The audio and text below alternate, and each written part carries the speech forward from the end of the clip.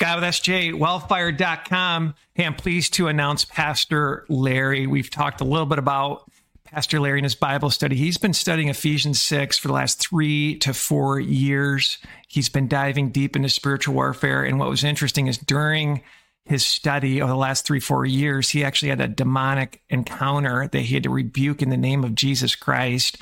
And this is a man's man. Pastor Larry fought 2 years in Vietnam with the Marines, saw a bunch of action. Then he became a pastor. From there, later in life, he ended up becoming a school teacher. Very hardworking man, owned his own paint company, multiple blue-collar, white-collar jobs. The man has life experiences. He's a cool dude, man's man, fun to be around, and he loves the Lord. Good day, listeners. I thank you again for listening to me. As I bring you the subject of spiritual warfare. I know that you could probably be listening to hundreds of other people that probably are a little bit better speaker than I am, or know the scriptures better than I do.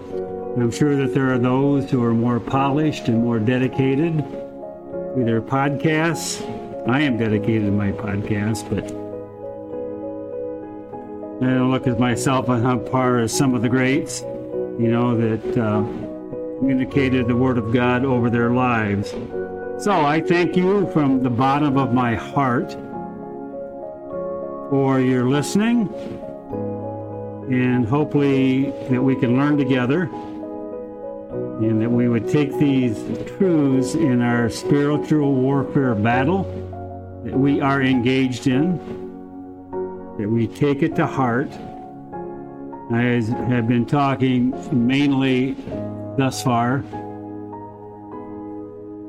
about the sword of the Spirit, which is part of our armor that's found in Ephesians 6. It is the foundational aspect of our foundational piece of armor that we have in our battle against the spiritual world. And God has given His Word to us in order to enable us to know Him, and to know Him, and to love Him is, again, foundational for our battle. God wants to communicate with us. What better way than to send a man to talk to man in order to talk about God? God is spirit, we are flesh. So God sent His Son, Jesus Christ, in the body of human flesh in His virgin birth, the little city of Bethlehem, so that He could communicate to man about the things of God. It's exactly what Jesus said, and that's what He taught. He only speaks what the Father says to Him. Jesus has said, "He who has seen me has seen the Father." So, Jesus is the representation. He is the Son of God. He tells us about the Father. How loving and compassionate He is, how holy and how just He is. So, we come up to the passage that we've been talking about. And the passage was, pick up the sword of the Spirit, which is the Word of God. And I think that's found in the 17th verse of chapter 6. And continuing in that thought,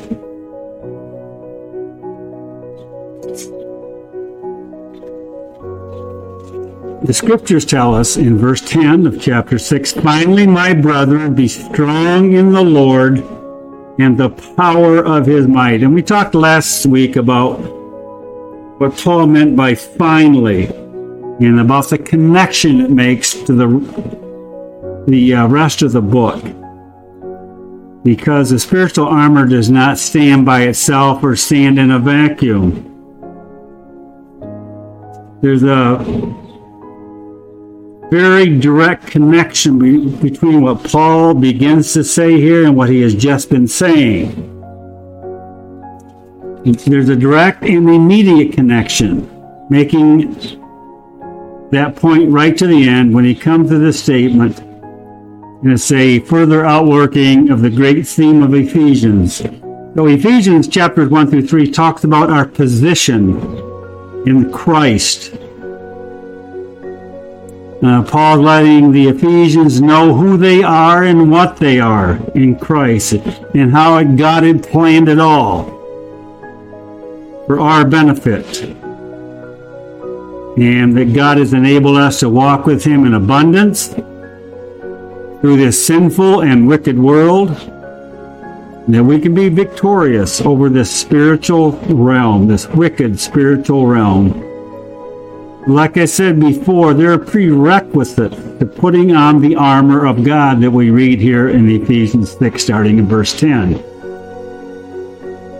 We talk about how Paul prayed in chapter 1 for the Ephesians, and this is my prayer for all of us, which says in verse 15, if you're following along in chapter 1, "Wherefore I also, after I heard of your faith in the Lord Jesus, in love unto all the saints," he says, "I cease not to give thanks for you, making mention of you in my prayers, that the God of our Lord Jesus Christ, the Father of glory, may give unto you the spirit of wisdom and revelation in the knowledge of Him."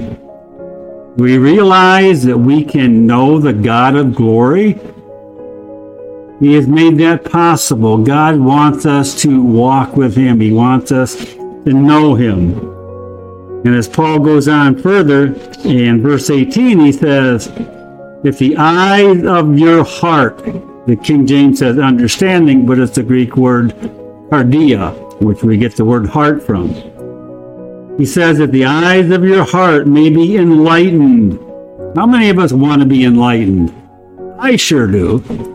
I want to be enlightened to what the truth is, to what God has for me, to know that God, how He's going to protect me. The world sure doesn't give us any enlightenment. It's hard to tell truth from error anymore. And then you have the advent of AI, and boy, that's just going to complicate things all the more. So, we need to stick close to the Scriptures. We need to stick close to Jesus Christ.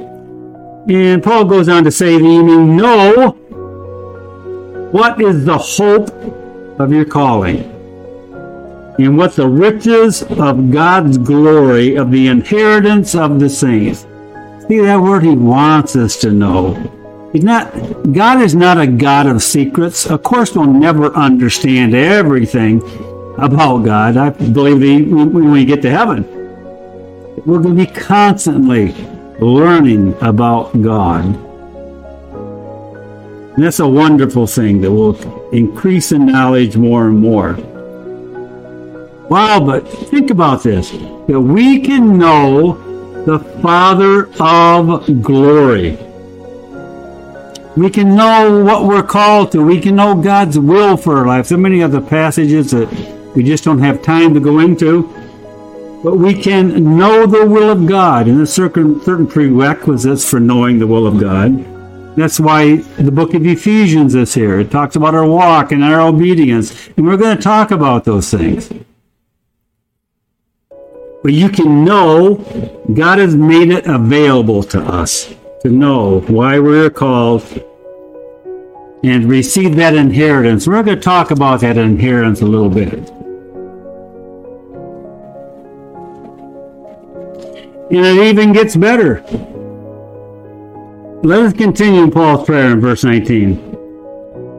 In verse 19, Paul says, "And what is the exceeding greatness of His power to us, who believe?"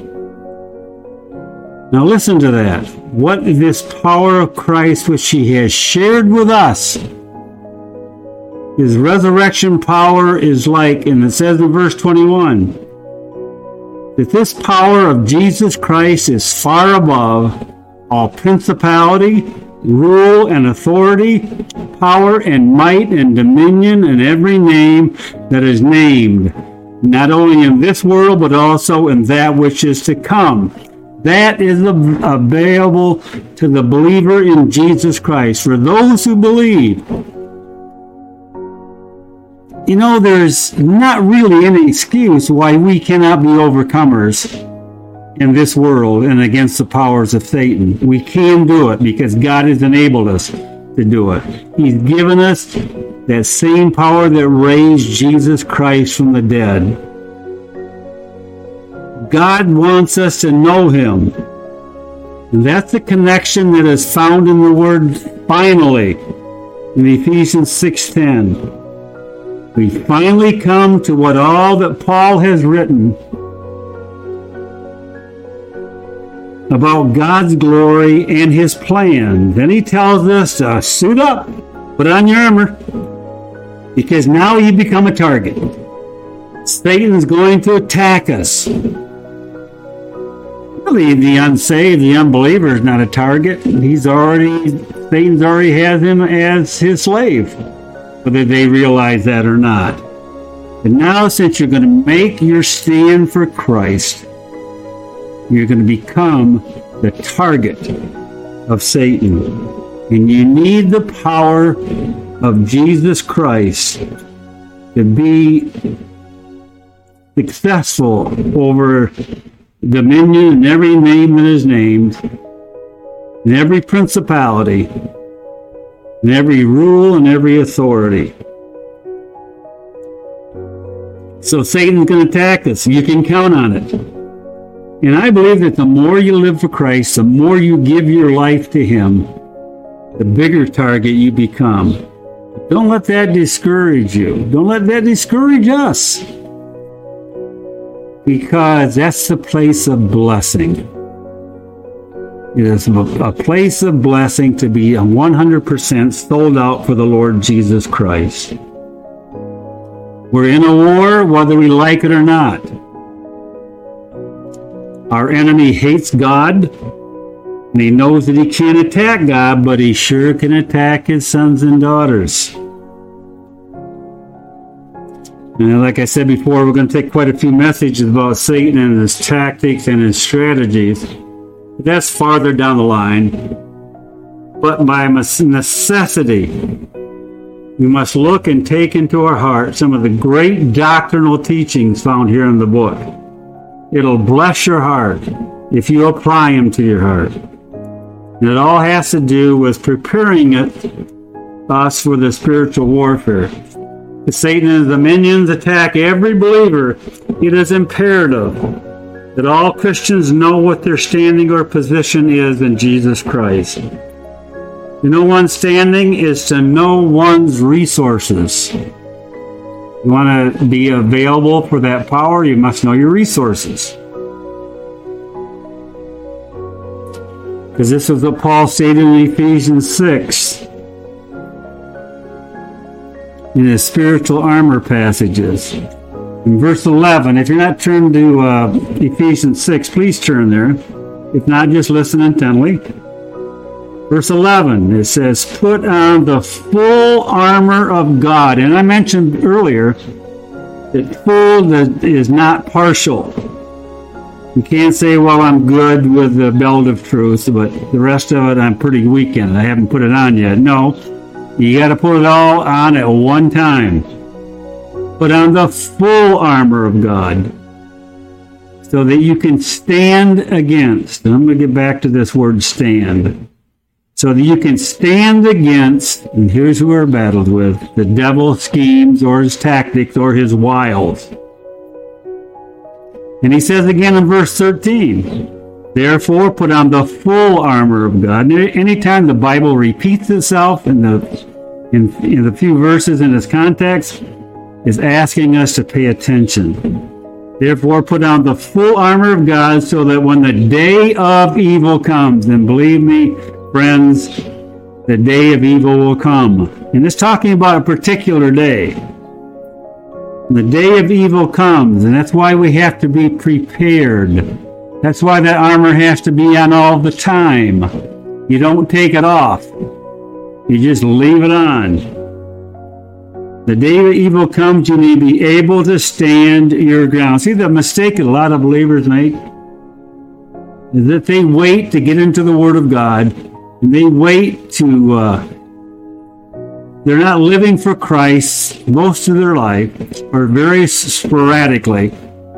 And then a bad, evil day comes, and what are they doing? They're scrambling. They're faith falters. They're scrambling for the Word of God to get some kind of consolation or some kind of a help. And they're frustrated and they're restless. It's because they didn't make preparations. See, you must be in the Word of God every day. You must be learning about these great things about God the Father and about Jesus Christ and about the Holy Spirit in order to stand your ground.